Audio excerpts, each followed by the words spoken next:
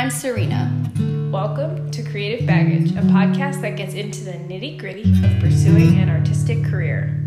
In this episode, we talk to our former professor, Dr. Cynthia Folio, about the life events that shaped her musical career. From growing up in a military family to having a special needs daughter, Dr. Folio's unique circumstances have greatly influenced her music making and compositions. We are honored to have Dr. Folio as our teacher and guest.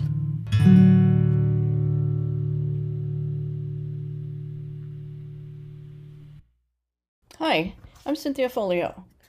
I am chair of the Music Studies Department at Temple University. I've been teaching theory, composition, and flute there since 1990. Before that, I spent 10 years teaching at TCU. I taught flute and theory, and also played second flute and piccolo in the Fort Worth Symphony. My dad was in the Army. Right. And we moved 17 times in my first 15 years of life. Wow. So, I never made friends. Why bother? You know, you're going to move 3 months, you're going to be somewhere else. And I had to change schools constantly. So I was extremely shy. And so I would practice my flute 5 hours a day. That was my, that was it. That was my friend.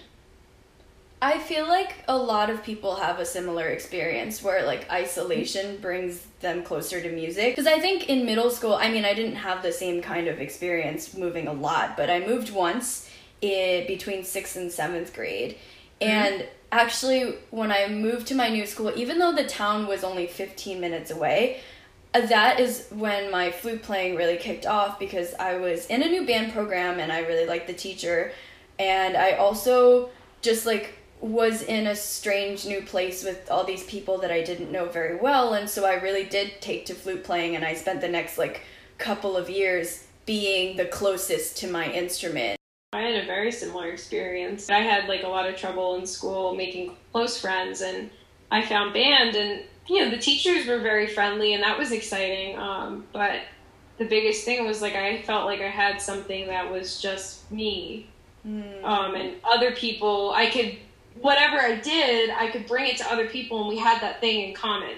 And that was how I found my first friend group, because it was like, I like music, you like music, and I could finally like socialize. Yeah. And then as I got older, like I noticed that, especially when I like started going to summer festivals or doing outside of school activities through music, because you have this like inner thing in common, you're able to form such deep connections with people that I just didn't have. Even though I was seeing a lot of the people at school every single day, it wasn't the same as those people that I met at summer camp for like a couple of weeks, and then we kept in touch for years after.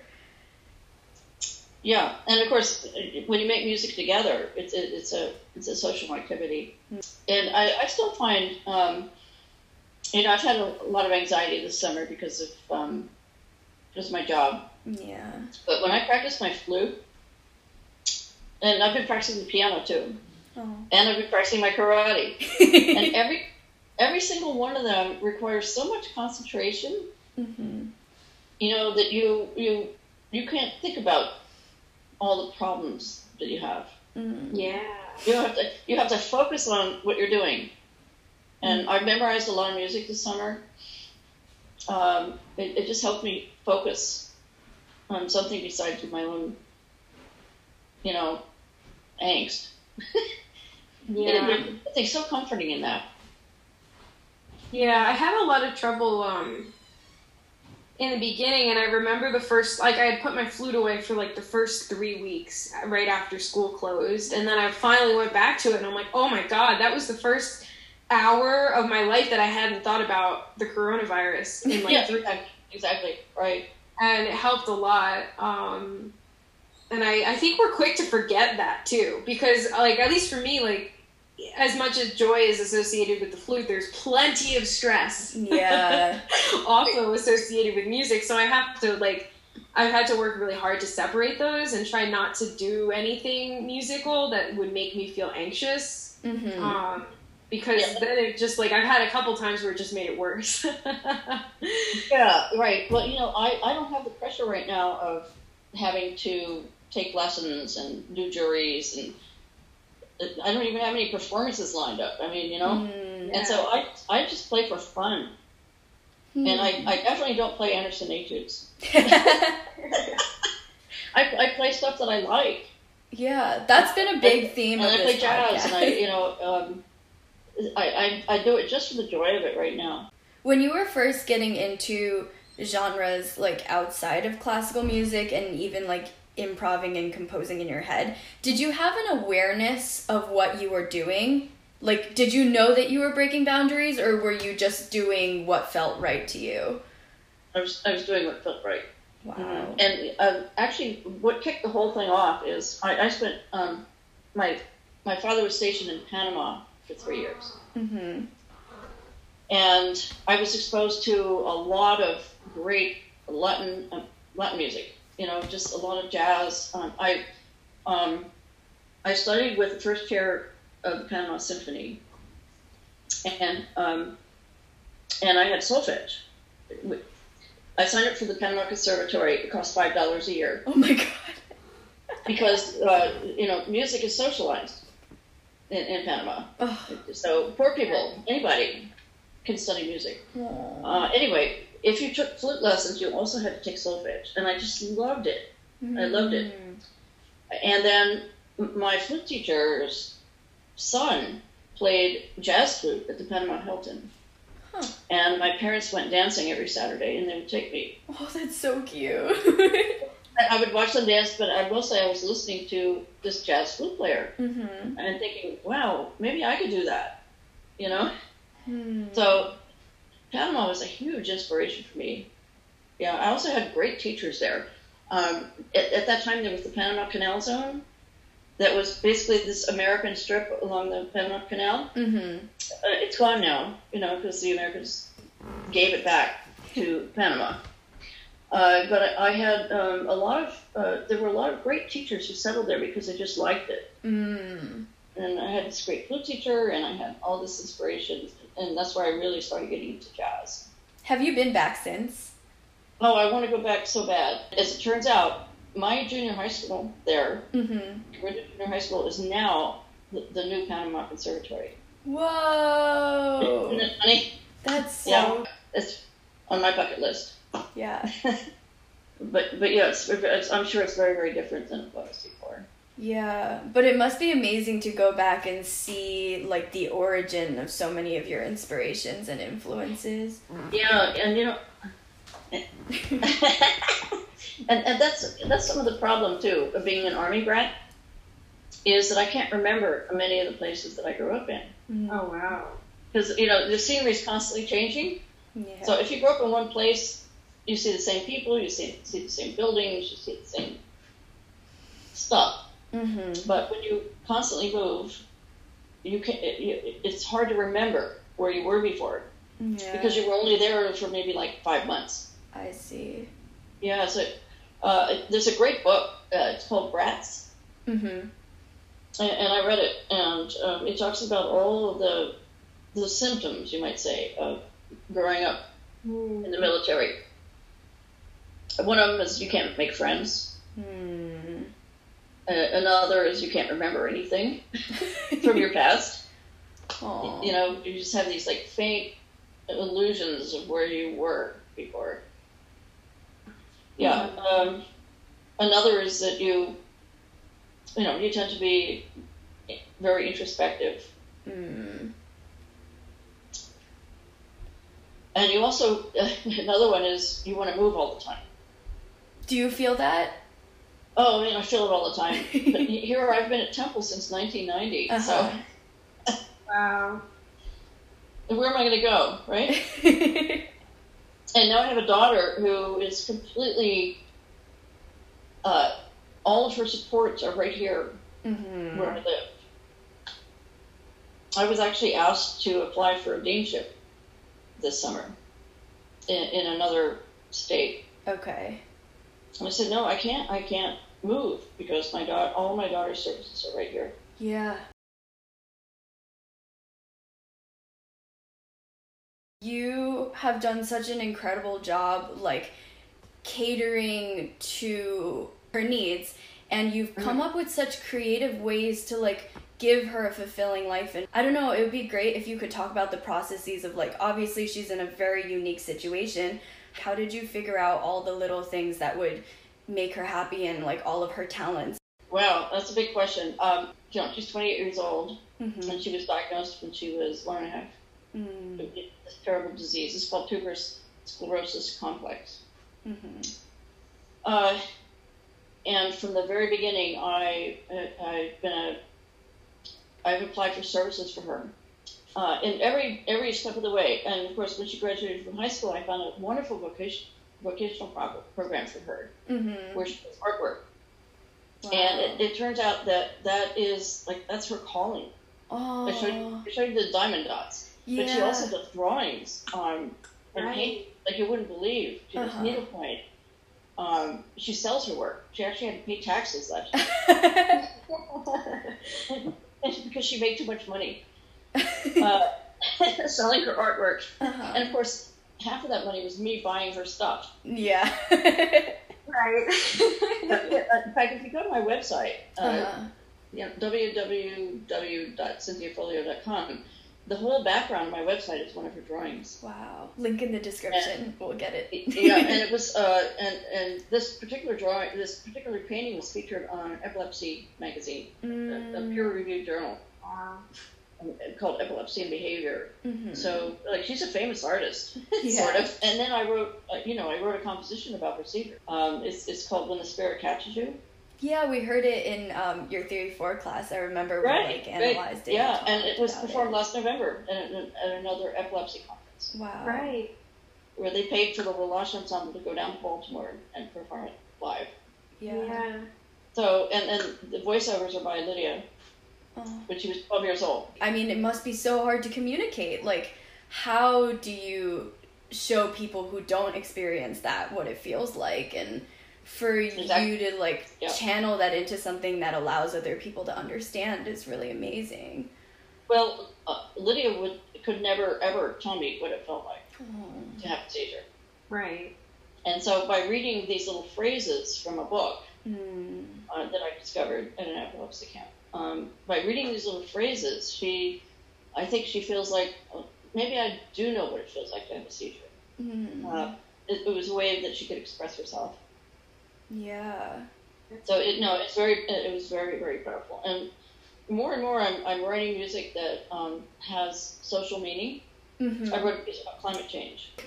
What is the main value to you of writing music that has social commentary or meaning behind it? Because Bailey and I took a music and environmental activism class this past year, and we spent a lot of time like discussing and debating how much music contributes to movements and activism in general.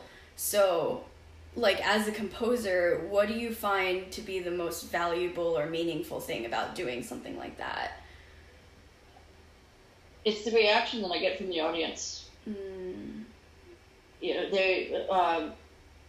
can write a sonata, a totally unprogrammatic piece, and I've done a lot of that.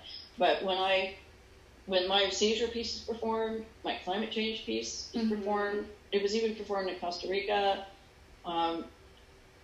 just all over the place. People react to it in a way that they don't react to, just a regular sonata. Or the first performance of my seizure piece, people came up to me. They say, what you did, your music and the visuals and the voiceovers, etc., really evoked what I think it feels like to have a seizure. Of course, I don't know what it feels like because I've never had one, but I've watched my daughter have thousands. Yeah. I probably can't even count. You must have spent so many years like trying to understand. When she was young, I went with her to epilepsy camps. Because the parent had to come because they were too young to be left alone. So I would spend like 2 weeks at an epilepsy camp. Wow. And I would not only watch my daughter have seizures, I'd watch other children around her age have seizures. Yeah. We talked a lot about in like our previous podcast how music and arts like can generate empathy for something that you don't understand or you've never had to experience. And like a lot of us in this world are really fortunate to not have to experience having a seizure ourselves or even seeing someone that we love have one, and to have music out there that can convey a feeling, it allows us to be able to understand without having to feel the pain ourselves. And that's a really amazing thing. It gives people just like a more open mind and more compassion. Exactly. Yeah. What I'm really trying to do is raise awareness. Yeah. I've been an advocate for epilepsy, and in fact, I just had an article published in a book by the same author that these phrases came from. That Lydia spoke. He basically got in touch with a whole bunch of people who are advocates for people with epilepsy, and my chapter talks about us. And here's another thing that's really inspired my daughter, besides art, is karate.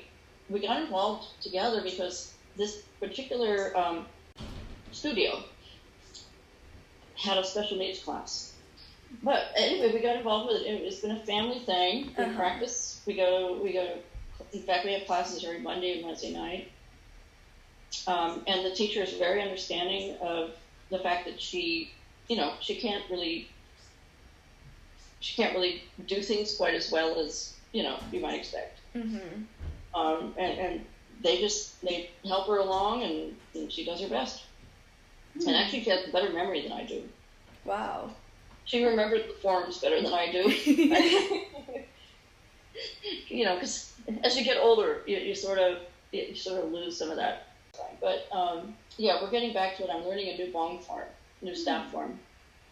That's my specialty. What would be the creative element that you find in doing something like karate? It is creative.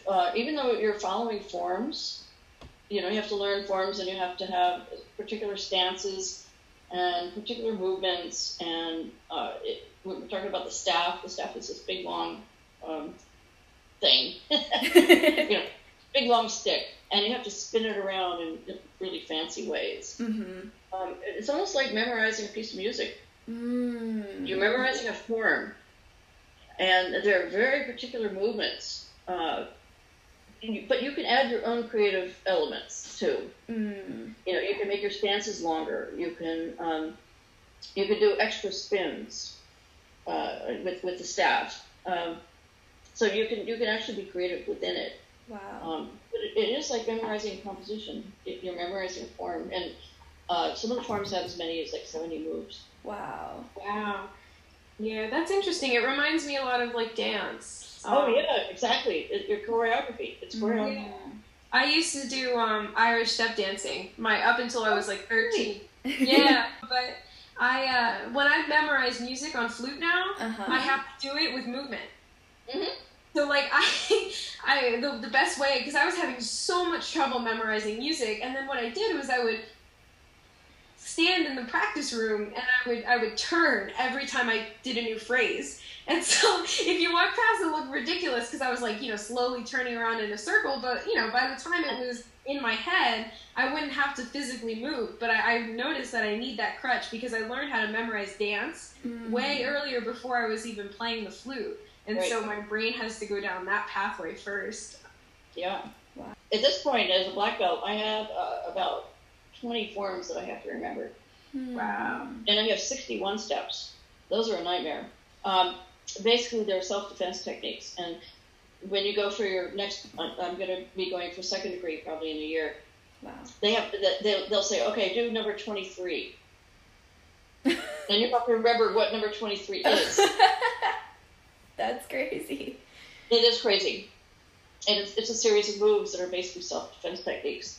But the cool thing about them is that if I ever were attacked, I would instantly, it becomes part of your, it becomes physically part of you. If somebody were to come at me with a dagger, for instance, I know exactly what to do. Yeah. It's like creativity in choosing which one to use as well, right? Exactly. Because you have to react the right way to what anybody else is doing. Right. So if they came at me, like at the head, I would basically with karate, you step aside and you block, and then you break your arm. Oh my goodness. By pushing on the elbow in the way that the elbow doesn't go. Oh my gosh. Anyone impressor, stay out of Dr. Folio's way. Yeah.